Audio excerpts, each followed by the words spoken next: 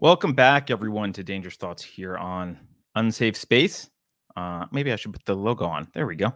I'm Carter Laren. I took a couple weeks off. I'm your host. I took a couple weeks off to visit America for Independence Day. So got to experience life outside of California. Spent some time with a dear friend and his family. And I'll admit, sometimes it's hard to stay motivated to fight for Western civilization when you live in the San Francisco Bay Area. But it's refreshing to be reminded that there is actually a culture of liberty out there in small towns. Maybe they don't have a lot of philosophical discussions around the barbecue, but there's a visceral appreciation for America and the unprecedented form of political freedom and individual sovereignty that it offers. So that was good. I'm glad to be back. Welcome back, all of you. Hopefully here on Dangerous Thoughts, we can continue to help people defend that individual sovereignty, both intellectually, philosophically, maybe psychologically, I don't know, because ultimately we're engaged in a battle of ideas, and we need as many people to be armed as possible. And to that end, I'm particularly excited about today's episode because we brought back one of my favorite guests, one of the foremost philosophical defenders of individual sovereignty alive today. His name is Dr. Stephen Hicks. Before I bring him on, just please take a moment to make sure you are subscribed.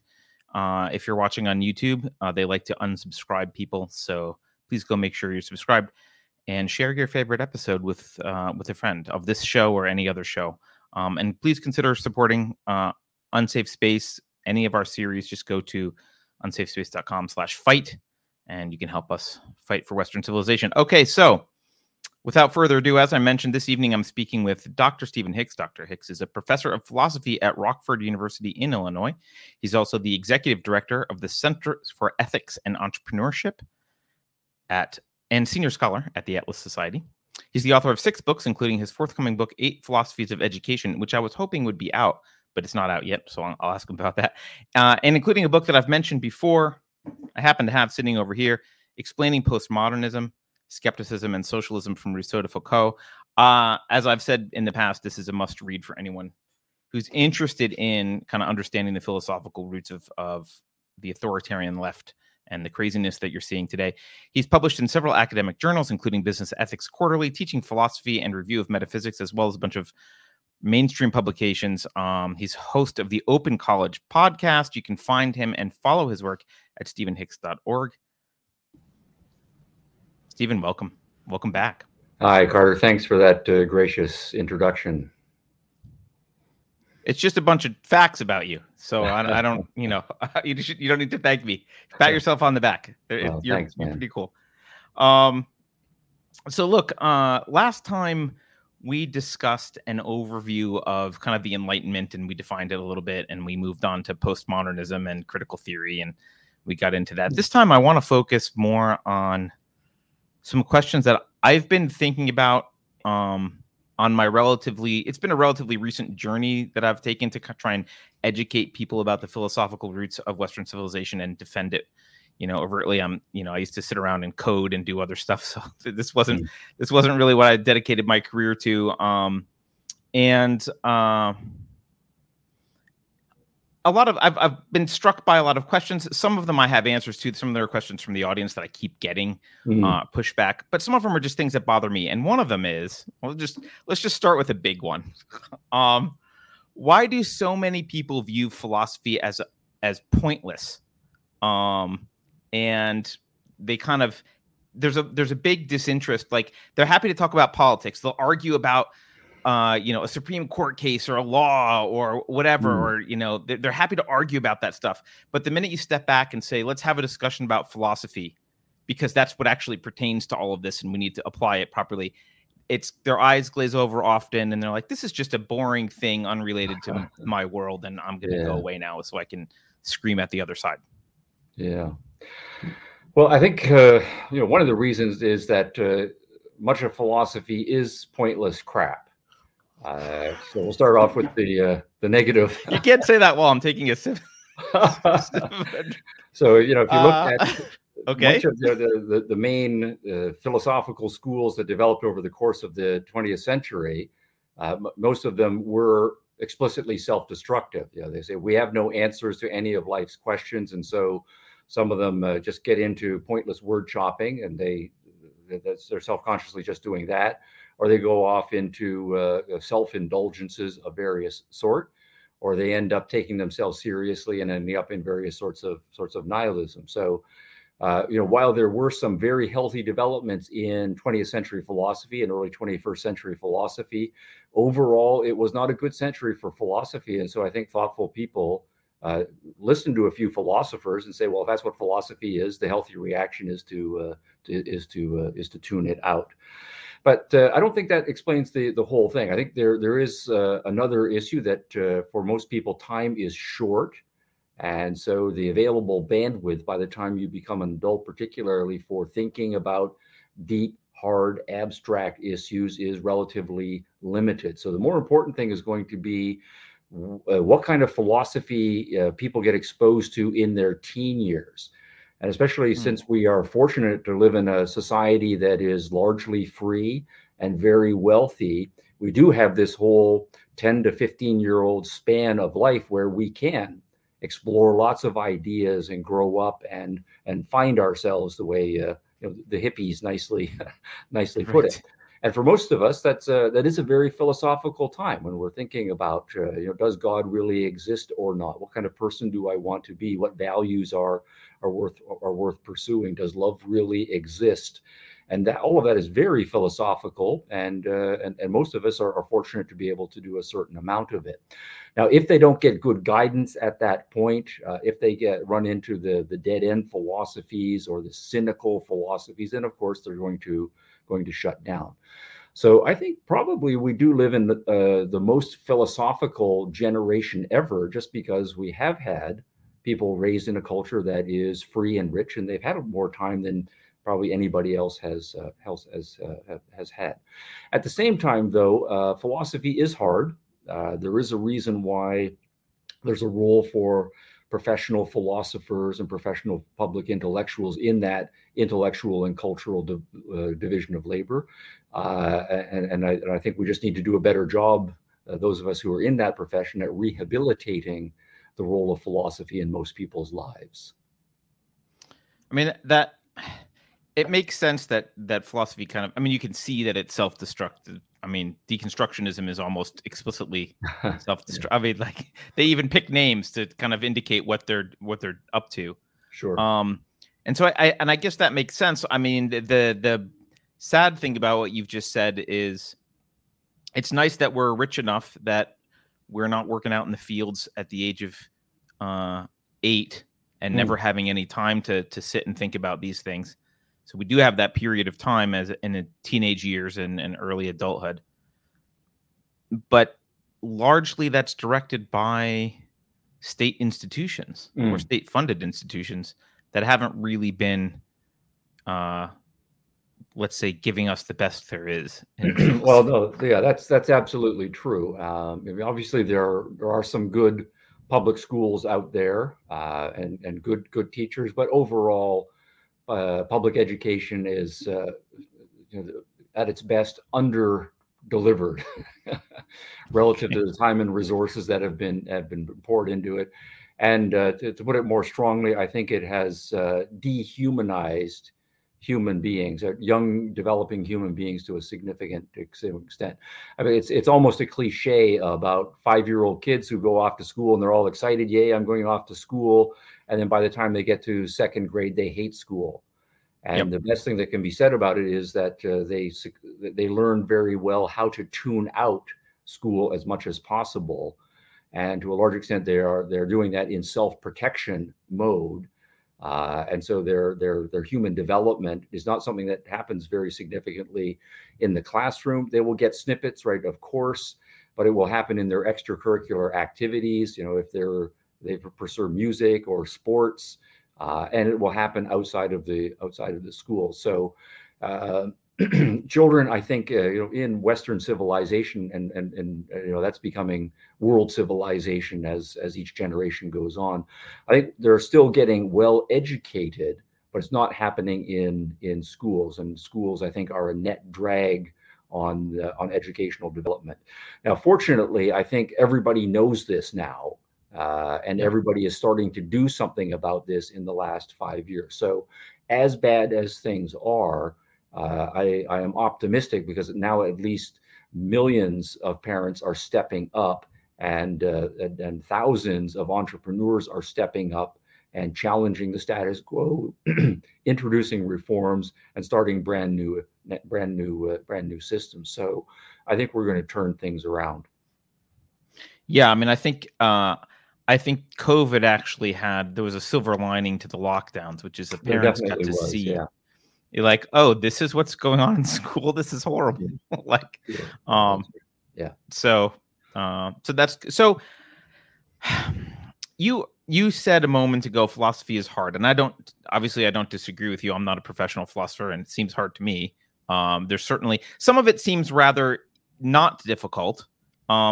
But there's a lot that's really hard. That's like, there's some like nuanced cases and weird stuff. And actually, if you go beneath the surface, it gets harder and harder often. Mm-hmm. It's like, some of it can seem pretty straightforward, and then it gets a little bit more difficult. Probably like physics. Newtonian physics is pretty straightforward, but then when you start having to calculate probabilities that wave function probabilities in quantum mechanics, it gets difficult. So I've heard a lot of pushback because I argue for a rational philosophy, and that I'm from the, I'll say I have an objectivist background. I don't like to use the big O objectivist thing because I'm not a big fan of a lot coming out of ARI, and they kind of have a monopoly on a pseudo monopoly on objectivism. But a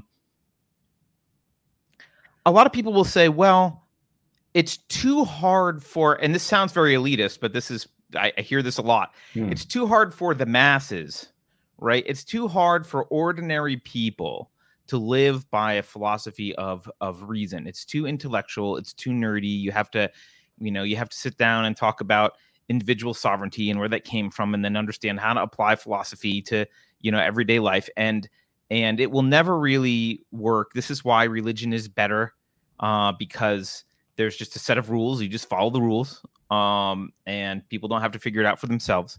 So the arguments are basically, it's too hard to divide the ethical, to derive the ethical rules yourself. And if you're just accepting the rules from someone else, you don't really know. It's no different than accepting some other set of rules.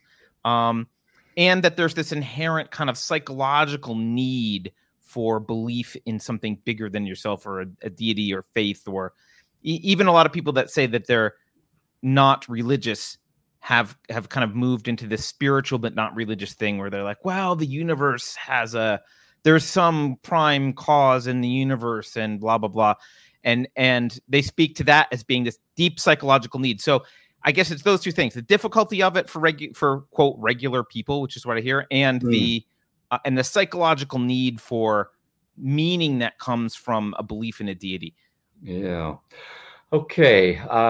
That's three very thoughtful questions. If I'm parsing them out. Sure. It's all one big ball. Sorry about that. Yeah. Yeah. And I think I'm on the other side of all three of those. While I see the force of those positions. So let me say a few things. First, on the difficulty point. I don't think there is anything in philosophy that is beyond the capacities of a normal person with a normal intelligence. The kind of evidence I would give of this would be any parent who has had children ages 4, 5, and 6, and if you just eavesdrop on the kinds of discussions kids are having, they're having very sophisticated discussions about morality, fair play. What's yours? What's mine? Did the rule get broken or not? And all of it is very sophisticated at an age 5 or 6-year-old level. Now, these are still 5 or 6 years old. Their lives are not that complicated, but the basic principles are getting ironed out. They can understand them. And as life gets more complicated, we are just scaling up the same kind of understanding that we're capable of doing at age 5. That's to talk about kind of moral principles. Just to use a personal example, I can remember my daughter and a neighbor kid when my daughter was 6 and the neighbor kid was 5 years old, sitting out in the sandbox in the backyard. I was a little bit off to the side in the shade having a beer on a hot summer day.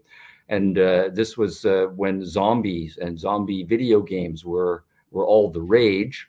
And they were having a discussion about whether zombies were alive or not.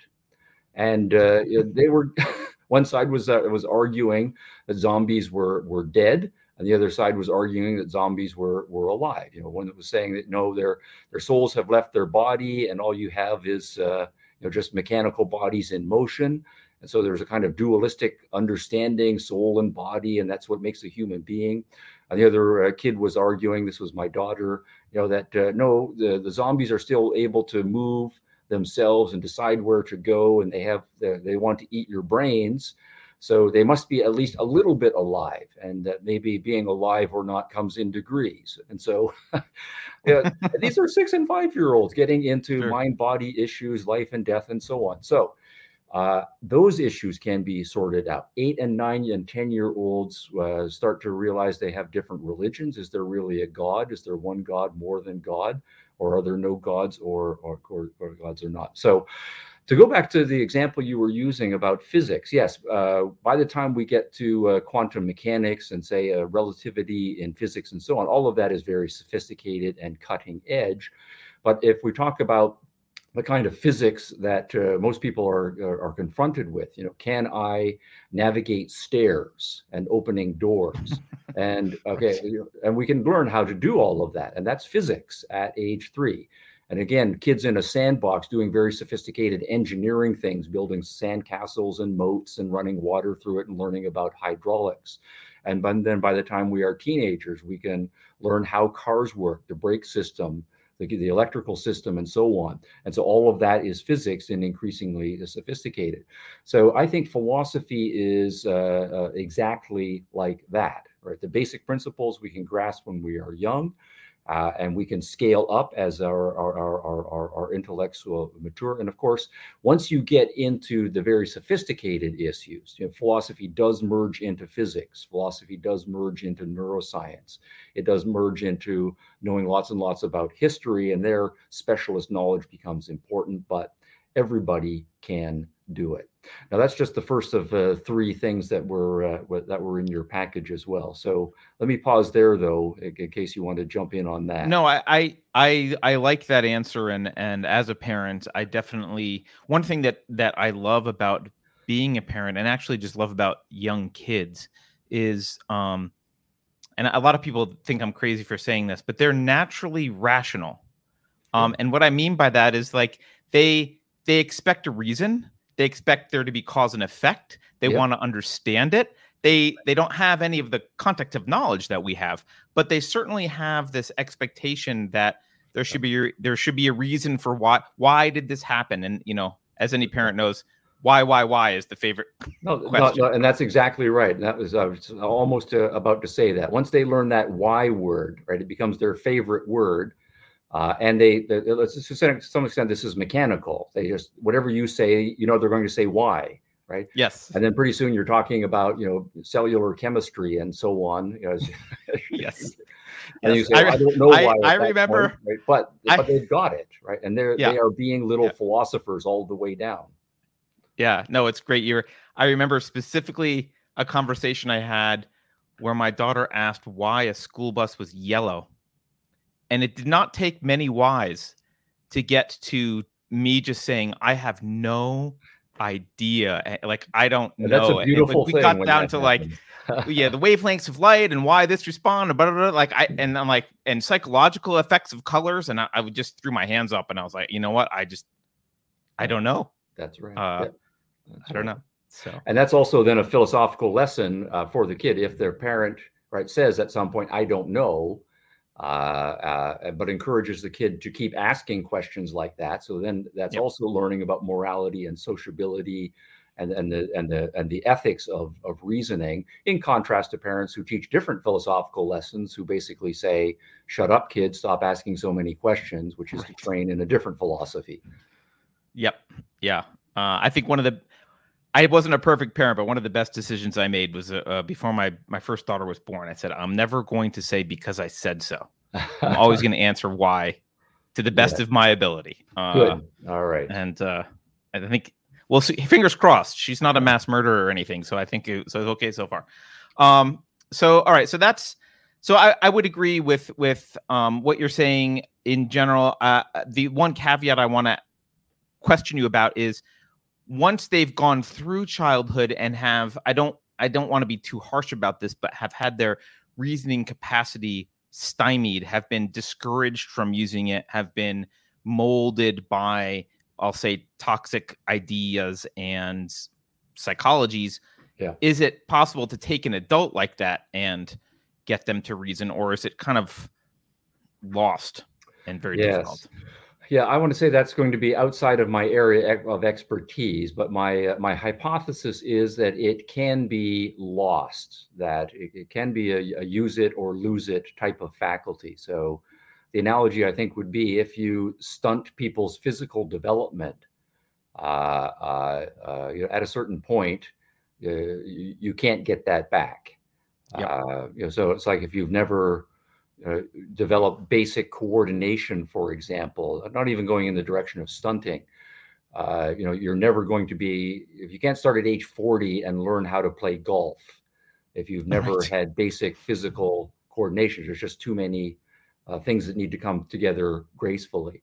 And so by analogy, I would say if there are parts of your brain and your psychology that have not been practiced and developed at the right developmental stages, then my hypothesis is sometimes it is going to be too late.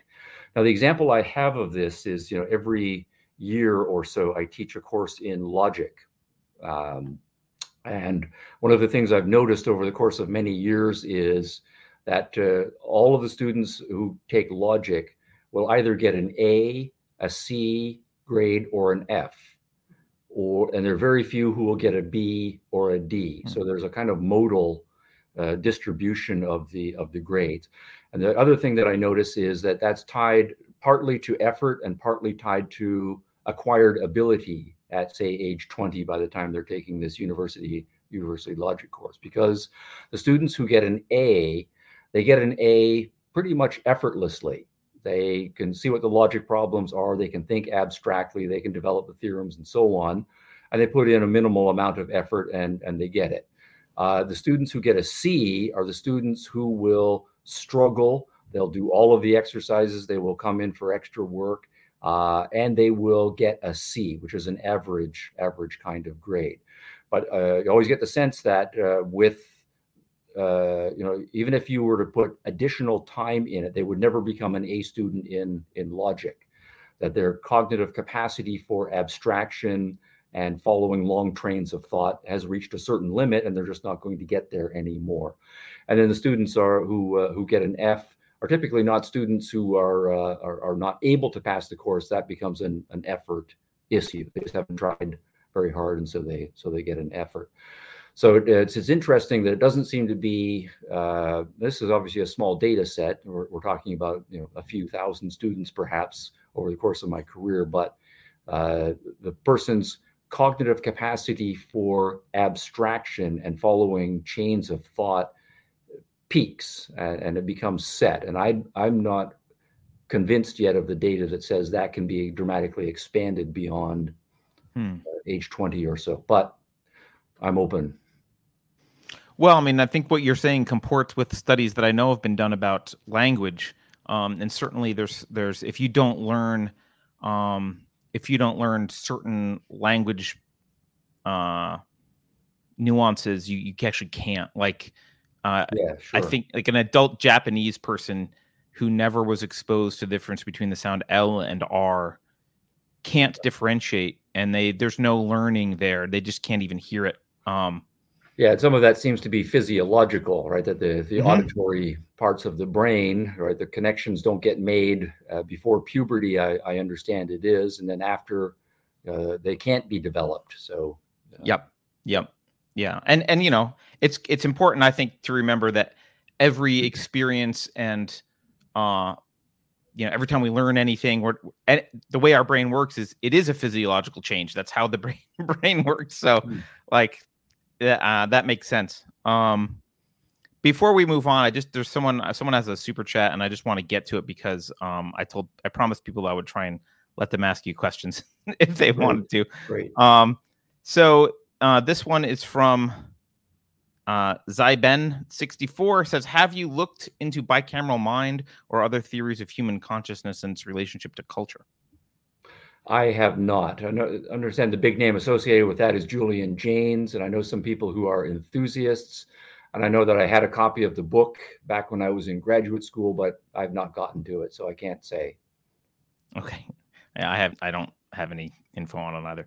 Okay, so that's that. So that I guess the next, so that's the question about, are the rules too complex for most people? Is it too difficult? Right. What about this idea that there's an internal, innate need to believe in something bigger? Okay.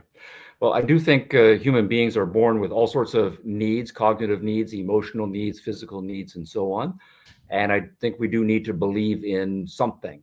And so I think philosophy, having a set of principles to guide your life, knowing who you are, what your values are, and some semi-explicit, at least, worked out understanding of the meaning of life. I think that is a human need. That we all recognize that in us. And if we don't develop that need, then we are going to feel all sorts of psychological problems and so on. But the question then is, what's going to fill that need? And this is where all of the different philosophies have value, even if they are false values. So there are such things as placebo philosophies out there. You know, they push your buttons, but they don't provide you with the genuine psychological value, right? Or they are the equivalent of empty calories. It feels like you're eating something and your taste buds and your stomach is satisfied, but you're not actually getting the nutrition. So many religious philosophies, I'm not going to say all religious philosophies, and then many secular philosophies are fulfilling a general need. However much they don't follow through, if they're not true, they're not going to be able to follow through on those values. So I think fairly quickly we would need to get to the specific kinds of answers and how they provide, you know, at best partial satisfaction of that genuine need. So, for example, you know, not all religions have the same metaphysics even, or the same epistemology, or the same understanding of human nature. So to speak of religion in general, I think is inappropriate. But if we take, you know, say what I think of as the healthiest kinds of religion, this is going to be the kind of person who says, you know, I look out at the world, and the world seems to be cause and effect. There are laws. It seems to be that if human beings are going to achieve something significant with their life, they need to have healthy values. And if we're going to do these things socially, we need to have agreed upon principles and so on. And so we need to have kind of a physical structure of the universe and an understanding of it, and a moral structure of the universe and an understanding of that. And so that, I think, is all healthy and philosophy. Now, if you then say, the next step, well, where do these principles come from? You know, why is the world cause and effect? Where do these moral rules come from, and so on? Then, of course, one of the big moves in philosophy is to say, well, we need to go to a divine source and have an underwriter, right? A kind of a scientist God who made the world and laid some rules on it. Now, I think cognitively that's a mistake, but I can say that kind of religion is healthier than a different kind of religion that will have a very different starting point, right? Which will then be to say something like, the world is irrational and it makes no sense. And morality just seems to be human beings devouring each other, and we're all just monsters. And so what are we going to do about this? Well, we're just going to believe in some sort of irrational God who's very whimsical and doing all of these miracles, and that human beings are beasts who need to be strictly controlled by authoritarian religious leaders and so on. I think that also is a religion that is false, but it's also coming from an initially unhealthy place. And that's a very different kind of religion than the first kind of religion that we talked about. But at the same time, setting aside religious answers to those questions, there are going to be people who aren't religious at all, right, who will say the world is irrational and conflictual, and human beings are beasts to each other, and I'm in favor of some sort of authoritarian dictatorship, but they're purely secular. And that person, I think, is much less healthy than the kind of person who's going to have a different kind of naturalistic metaphysics. So I think we would need to get to specifics about the bigger meaning. At that point, we're just saying, well, there's this philosophy. Is it true or not? And to the extent that it's not true, it's not going to provide a genuine sense of meaning. So another form of this, and I think this was the middle part of the question, is to say people find meaning by becoming something larger than themselves. And they don't necessarily mean a deity, right? There's a God who's going to provide meanings and obligations and lay it on you, and you just kind of fulfill God's rules, and that's how you find meaning. I think that's ultimately empty. But there also are going to be people who have a secular version of that, and they will say you find meaning by merging yourself into some sort of social grouping. And it is true that there is great value, psychological value, because I think we are social beings, to having healthy social relationships. But right again, we need to parse this out. I think there are healthy and unhealthy ways of forming those social groupings. There is a kind of person who wants to have meaning in their life, but they don't do the individualistic work of forming their own character, forming their own values, finding genuine, meaningful pursuits in their life. And so they have this need for meaning, but they are individually empty. And so they then will try to get a meaning for their life by merging with some sort of group. Because then what they will do is say, well, there's the group and it has its values, its way of living. And it's kind of like going into the department store and buying a ready-made suit, right? And I just put the ready-made suit on, and now I'm a certain kind of person. And there are social roles that are accepted to me. And all of that, I think, can work up to a certain point, but it's ultimately going to be empty, right? Because you're wearing a suit, but you're still an empty suit, to use that kind of metaphor. At the same time, there are all kinds of social groupings out there that are individuals coming together with shared values. But as individuals, they already have developed their own sense of who they are and have recognized whatever that social grouping is about a genuine value. And you want to pursue that value with other people who have independently shared that value. And I think it is true, given our psychological constitution, that that can augment the experience of that value. So just to take an example of music, if I just go to a concert because all of my friends are going to a concert and everybody tells me this is the kind of music that I am supposed to like, well, I'm only going to get a superficial social experience of music. On the other hand, if I have developed my musical appreciation and formed my own musical tastes, it is one thing, and I can get a great deal of value just listening to that music all by myself. But there really is something to going to a concert where everybody else is enthusiastic about that kind of music and feeling part of a group where you have that shared interest. That gives you both the individual experience and a socialized value experience. So it becomes complicated pretty quickly. One thing that I was contemplating when you're talking about the value of kind of belonging to a group and the social value that can replace or provide meaning or pseudo meaning, is that a lot of atheists, I'll exclude myself and presumably you. I haven't heard your politics, but I can guess.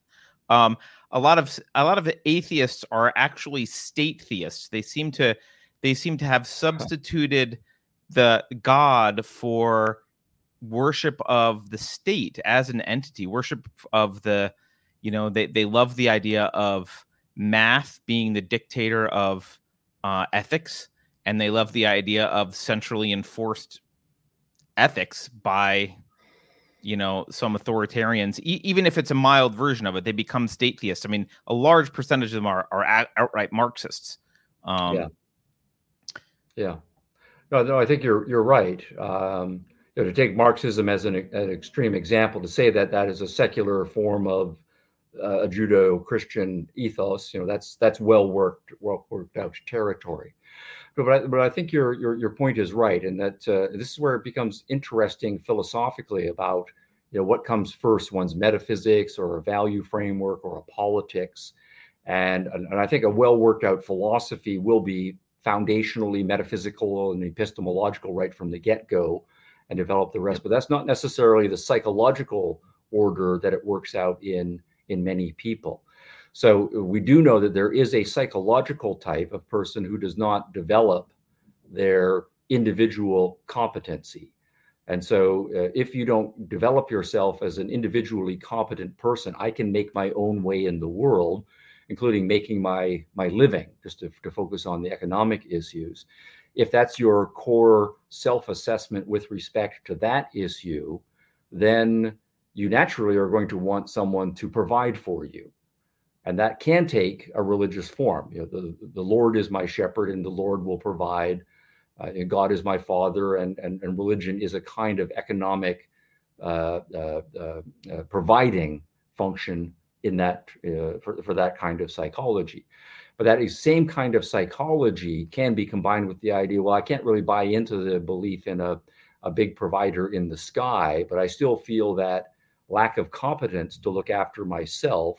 And so I want someone else to provide for me. So I'm going to need some sort of powerful agency to provide for me. And so I'm attracted to the state as a provider for that. Right.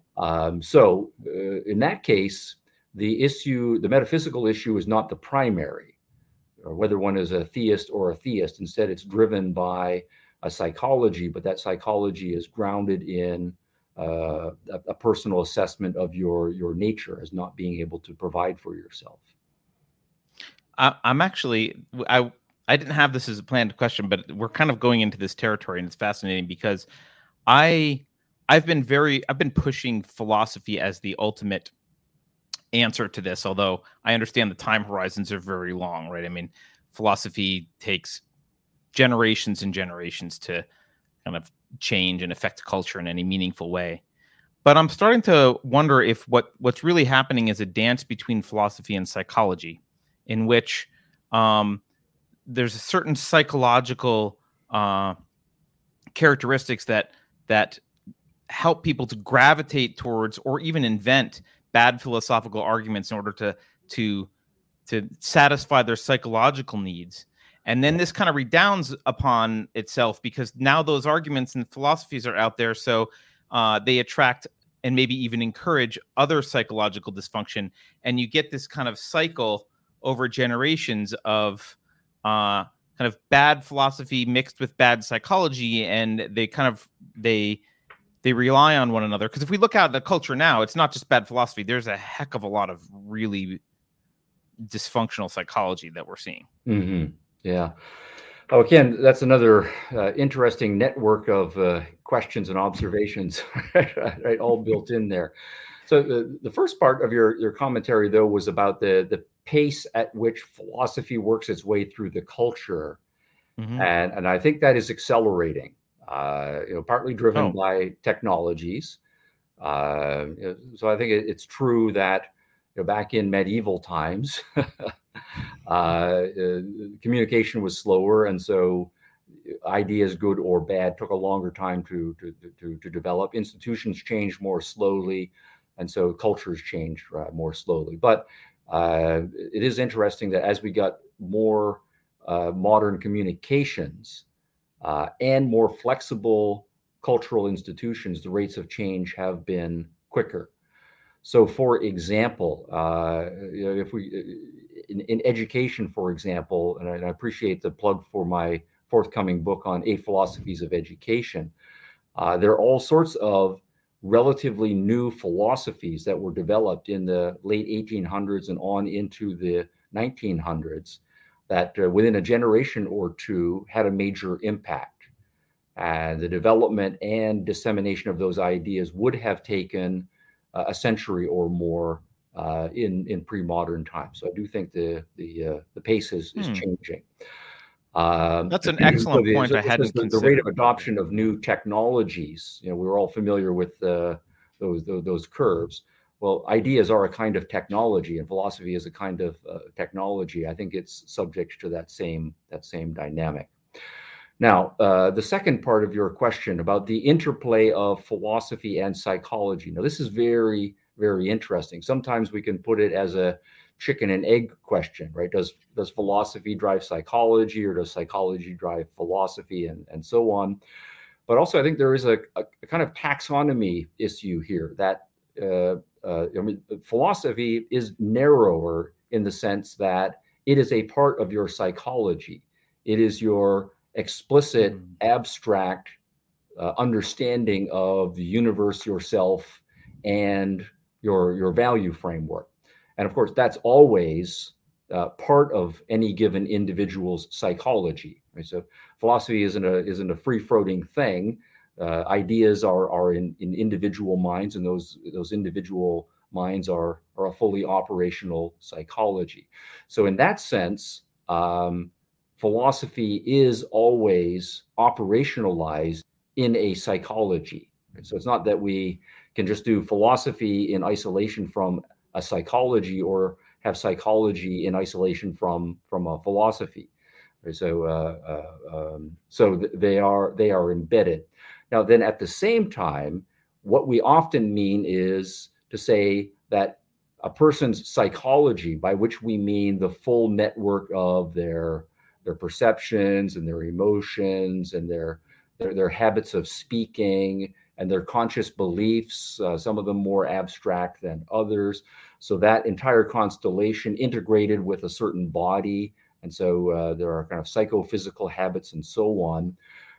If we take the individual as he or she is developed at a point, does that determine or dictate what the content of their philosophy is and can be? So given a certain kind of psychological type, that type of person is necessarily going to believe certain, or within a certain range, certain philosophical ideas. Or to go the other way, is it the case that we can do philosophy? We can think abstractly about arguments and evidence and then reach certain conclusions. And then having reached those conclusions, use those on our psychology and then reshape our habits, reshape our actions, reshape our perceptions of the world, reshape our emotions, in which case philosophy is ultimately determining of psychology. So that's the second way of thinking about that issue. Now, on that second set of issues, I think it can go both ways. I think it is the case that people can take their existing psychology. You're 25 years old. You've had a lot of years of developing habits and emotions and beliefs about the world. And you can say to yourself, I'm going to stop thinking too deeply about certain things. I'm just going to take my psychology as I am. And then that is then going to limit the range of philosophical ideas that you will entertain. And even if you do come to believe something a little bit different, which ones you're actually going to operationalize and work to change on your habits. So people can decide psychologically to become static with respect to their philosophy, and then their psychology is dictating their philosophy for the rest of their lives. But it is always possible. I think human beings are volitional beings, that people can use their philosophy to change their psychologies. And there are lots of examples of this. People who change their minds about religion, or about how important money is in their life, or what they want to accomplish before they die. So they think about various things, and they reach some uncomfortable conclusions, and they're uncomfortable to them because they make them feel emotionally unsettled, or they realize that it's going to require changing a lot of their habits and reevaluating their social relationships. But they say, no, I think the more important here is to go with my philosophical conclusions. And so they take their philosophy first, and they use that to change their psychology. And I think that's always an open project as well. Let me ask, is this light too harsh Should I adjust? If it's too harsh for you, it's too harsh. I mean, you do look kind of like you're in a Stanley Kubrick movie at once in a while. But okay, while you're formulating your next question, then let me adjust a curtain, and I can still hear you though. Well, I will. I'll maybe go back to something that we touched on that I think I sent you an email. So this is not a question you haven't heard, but I recently, as I thought more about philosophy and the status of Western civilization, I've been coming to this. I've been increasingly convinced that it's not these crazy philosophies that are the real enemy. It's not the postmodernism and the critical theory, as crazy as they are. It's pragmatism. Because I meet very, very few people who are willing to talk in terms of principles and then attempt to apply them consistently. There is I don't know if you remember in the beginning of Philosophy Who Needs It, Rand has this not long, but she's got a bunch of examples of little cliche slogans, and then you say you don't need philosophy, and then she has these little slogans, and you got that from this philosopher, you got that one from this philosopher, Hume, from Kant, from Dewey, and so on. Yes. And so this idea that consistency doesn't matter. What's the consistency is the hobgoblin of a little mind, I think. Yeah. Emerson, Emerson said it. Yeah, right. So this idea that you don't actually have to be consistent and you can pick and choose aphorisms that suit your situation seems to make it very, very difficult for because when I think of defending America, I think of this like, okay, look, individualism is a principled thing. We need to figure out how to apply individual sovereignty in all these cases. And this is a principle, and we can argue about the application of the principle, but that's the principle we're trying to apply here. Yeah. And often though, you get people saying, well, but, and they pull off some aphorism from somewhere else, and they have this idea that, well, things need to be balanced. You don't want to be too extremely individually sovereign. Everything needs to be balanced. You don't want to be too much of this or too much of that. There has to be, some kind of a balance. And to me, that opens the door for absolute lunacy, because you get these out of context little aphorisms that are taken and then people run with them and apply them whenever they want. Yeah, well, that's a rich set of territory, and I like very much that you're using pragmatism in its kind of proper technical sense as a philosophy, right? Yeah, and it is a principled. It sounds a little bit paradoxical, but it isn't, right? It's a principled decision, right, not to be principled. The idea then is that we have to not worry too much about the long term, because we can't really plan for the long term. We need to focus on the short term, or that everything is changing so much that we can't abide by a principle that we used last year in evaluating the situation this year. And so we are, as a matter of, maybe principle is not the best word, as a matter of policy, we're going to be more range of the moment. Now, of course, there are people who are pragmatists. I'm putting this in quotation in a default kind of way. They don't want to exert the effort to think long term and make a plan and to follow through. And sometimes, of course, you make commitments that you that are going to exert a cost that you didn't anticipate. So they want to be hypocrites. And so pragmatism in that sense is a cheap default position. But at the same time, there is a more philosophical form of pragmatism. And I think you are right that it's in a way, at least an equally serious adversary to postmodernism, which is just an outright skepticism and an embrace of power and chaos and ultimate nihilism. But pragmatists don't typically see themselves as going the whole postmodern hog. They want to see themselves as sort of being in that balance position, as you were putting it, between people who are, from their view, hung up on there being these universal general principles that we are going to have a high sense of integrity and sticking with, versus kind of loosey-goosey, let it all go, power politics kind of postmodernism. And that is what pragmatism is.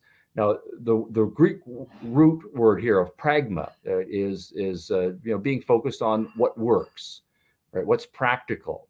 And I'm all in favor of doing what works and being what is practical. But then the question is whether it is possible to come up with more general principles to cover great wide range of circumstances. So very general principles, very long range principles, and whether all of those principles are consistent with each other so that we can have a consistency.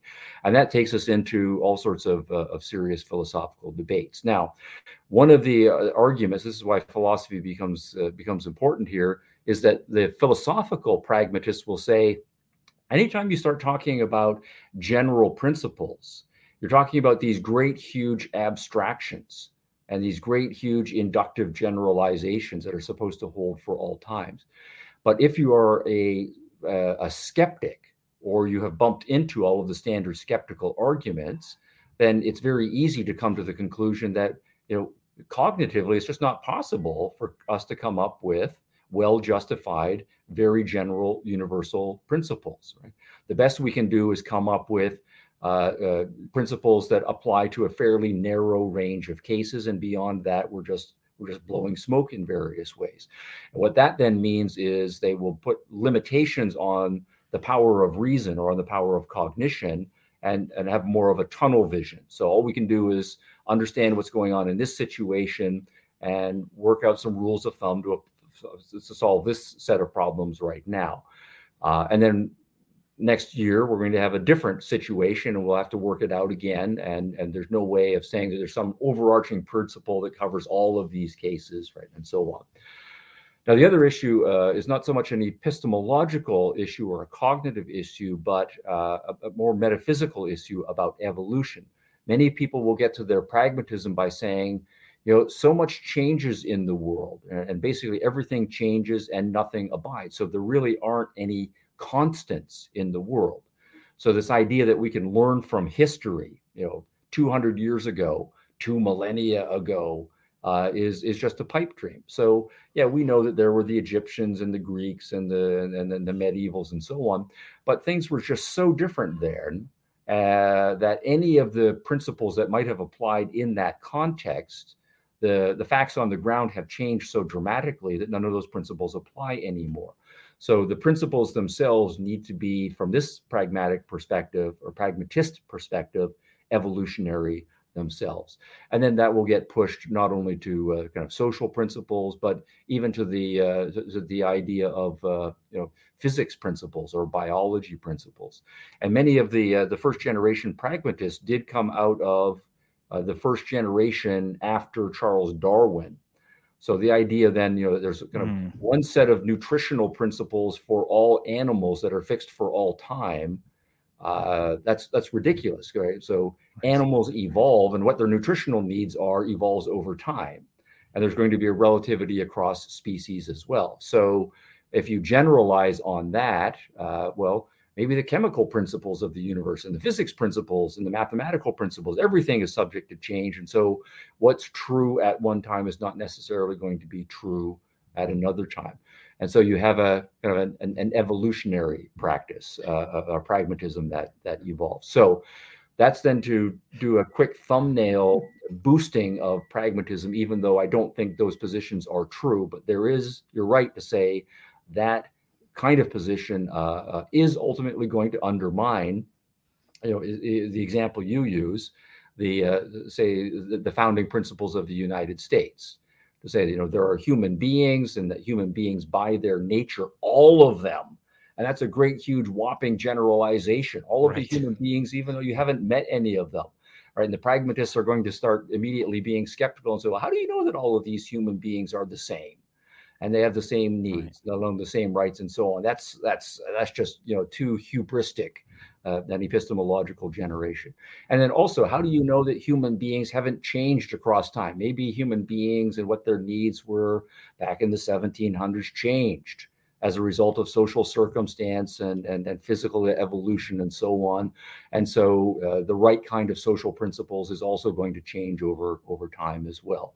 So yes, absolutely. The idea that there are absolute universal principles and we should be sticking to our guns and be persons of high principle with respect to all of them, that is going to be undercut by any sort of philosophical pragmatism. Something that's striking me when you describe the pragmatists is the massive sweeping universal induction they're making about things changing and there can't ever be any like well, there is a paradox there about how you formulate that. That's right. Yeah, there are no general principles. Well, yeah, that's right. Yeah, exactly. Right. Exactly. Yeah. That's kind of what's being said. Yeah. Okay. Well, I don't know how much longer I have with you. So I don't want to. Let's do one more question. All of this is very fun, but let me actually just follow up a little bit on this pragmatism. One thing I would say, there are some philosophical issues there, and they are perennial, and some of them are legitimate about when we are in a position to generalize too much, and hasty generalizing is a problem. There also is the standard problem of having general principles, but applying them in a very mechanical fashion, right? Rather than to use the Rand language again, putting the measurements back in and exercising judgment appropriate to the circumstance. So sometimes the pragmatists have good criticisms against clunky generalizations and clunky universalists. But if you think about the things that have genuine meaning in life, if you are to go back to say relationship issues, you want to have a genuine relationship. And we all know that these things require commitment, and they require, so if you start to function as a serious pragmatist, you say, well, baby, I'm good for the next month, right? But we'll have to re-up after a month because maybe things will have changed, right? Or I can commit to you for 6 months and so on. You are going to put severe limitations on the kinds of relationships that people are interested in entering into with you. Or in terms of your personal character, if you say, I'm going to be flexible with respect to honesty and fairness, and I don't want to be too strict and absolutist with respect to that, it is going to undercut your capacity to engage in genuine values for the long term. One of the things that you might run for office, though, with that. That's right. And the same reason why we are disgusted by the majority of politicians is that they are pragmatists, and they're not actually human beings of principle. Yeah. No, I can see the clunky. There are a lot of clunky generalizations, and I can see the criticisms of those.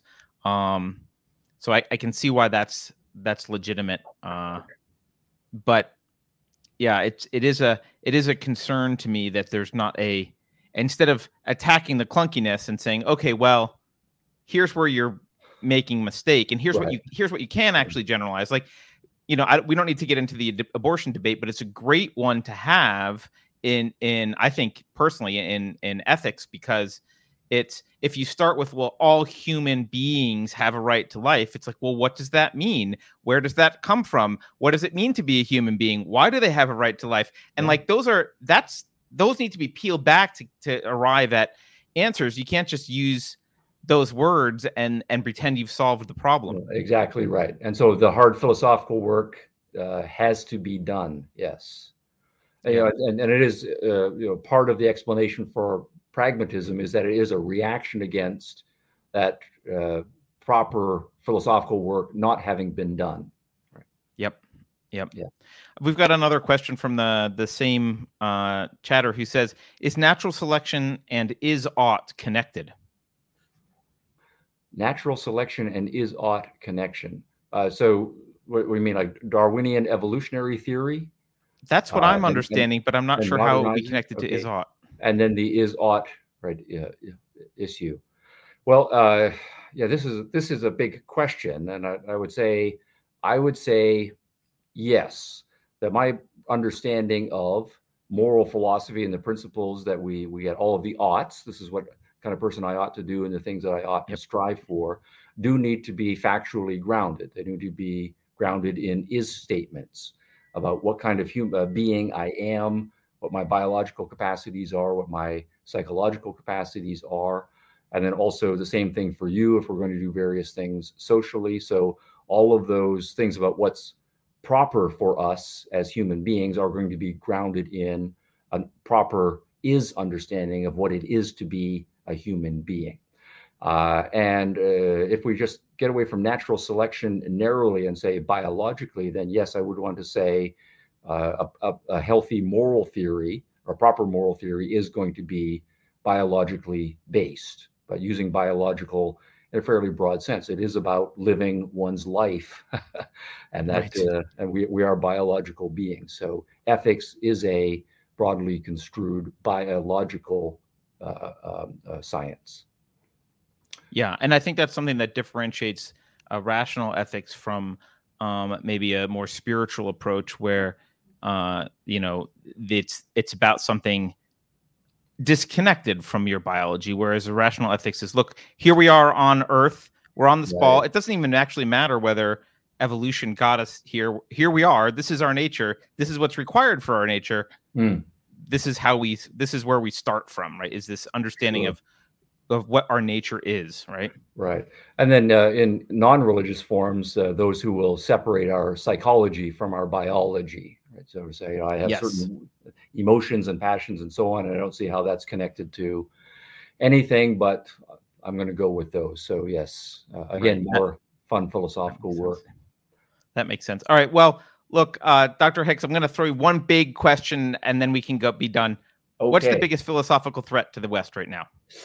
Oh, to the West. I'm backing away from using the West language over the course of the last 20 or 30 years or so, just because I think to talk about Western civilization is a bit of a misnomer. I think it's true historically that Enlightenment principles were first articulated in the West, but I do think they are no longer Western.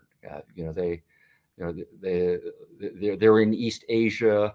They're in some healthy parts of Africa and Latin America and Australia, New Zealand, and so on. So in some parts of the West, I guess, as much as no, that's true. That's right. And they're atrophying there. So, but with that caveat, what I would say is that's a hard one. I think I would say cynicism is probably the biggest, and cynicism I think is initially a self-defeating value, right? It's a position that people arrive at where they will be disgusted at other people's failure to live up to certain ideals, and they then get overwhelmed by that, and so they give up on expecting much of other people, but then also they give up on expecting much of themselves. And then often cynics will then say, well, what's the point of me becoming the best possible person I can be? And so you basically end up underachieving in your life and even sabotaging your potential. You don't then think you're going to develop your mind to take on life's challenges and achieve goals. You're going to short circuit your ability to have genuine long-term career satisfactions, personal relationships. The cynicism is going to be corrosive all the way down. So my answer for now then, and this is the thing I see many of my students struggling with, which is the why that comes to mind, is they at age 20 or 23, they're usually bright young people at the beginnings of their lives. And if they adopt too much cynicism too soon, then it poisons them. And then unfortunately their life is over, or at least it is, it's damaged significantly. So the counterpart to that is how you preserve, despite awareness of all of the negativity out in the world and all of the hypocrisy out in the world, a healthy sense that you can become something special in your life, and that it's worth it, and that there are, however rare you might think it is, other genuinely wonderful people out there that you can find and connect with, keeping that flame alive and never letting that go. I think that that's fundamental. So cynicism is the threat. a benevolence about yourself and other people is the antidote. Yeah, I like that. I mean, the way you're describing cynicism, I'm thinking it as like this proto-nihilism, or this like necrotic kind of. It is. Yeah. Although, just to say one more thing, I mean, cynicism is a step away from nihilism in that it still recognizes ideals, but it tends to see them as impractical ideals or unrealizable ideals. But there still is that kind of implicit respect for ideals in cynicism that stops it from becoming completely nihilistic. That makes sense. Well, look, we need to have another discussion at some point in the future. I was just going to say, I need to get you back. All right, great. I will definitely have you back. Thank you so much for your time. A real pleasure, Carter. Great questions. And yeah, that hour just flew by. It did. All right. It always does. Thank you, sir. Have a great evening. All the best. All right. Everyone, thank you for those of you who joined us in live chat today, and those who are watching on replay. Tomorrow, there's Token Minority Report with Beverly and Alex at 4 p.m. Monday, Narrative Dissonance. I'll be back at 2 p.m. Pacific. Please take a moment to head over to unsafespace.com, support this series. You can also go to, I put Stephen Hicks' website below at stephenhicks.org. You can go there to find out more about him. And if you enjoyed this conversation, please share it with a friend. Thanks again, everyone, and I will see you back next week. Thanks, Dr. Hicks. Adios.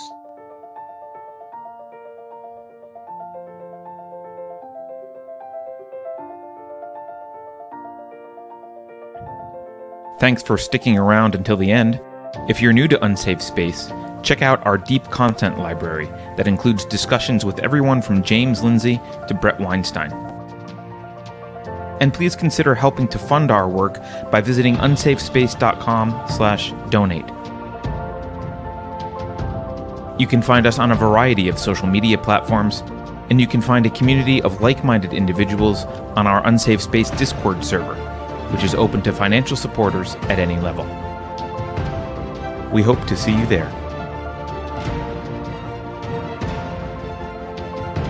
Warning. This is an unsafe space. Dangerous ideas have been detected. The content of this production is known by the state of California to cause unregulated ideation that may be harmful to bureaucrats. Association with the following individuals or tacos is strictly prohibited. Apropos of nothing, I was just wondering, how would you feel about another pandemic? Your president is in full control of his mental faculties. If you think about it, no one should be allowed to express opinions. But don't. Think about it, I mean. That's not your job. Thinking has been scientifically proven to be less efficient than compliance. Science, scientific, and scientifically are registered trademarks of the World Economic Forum. Unauthorized use is prohibited. Computer voice courtesy. Never mind, that last line is fake news. Please disregard it and return to your safe space immediately. There will be cake.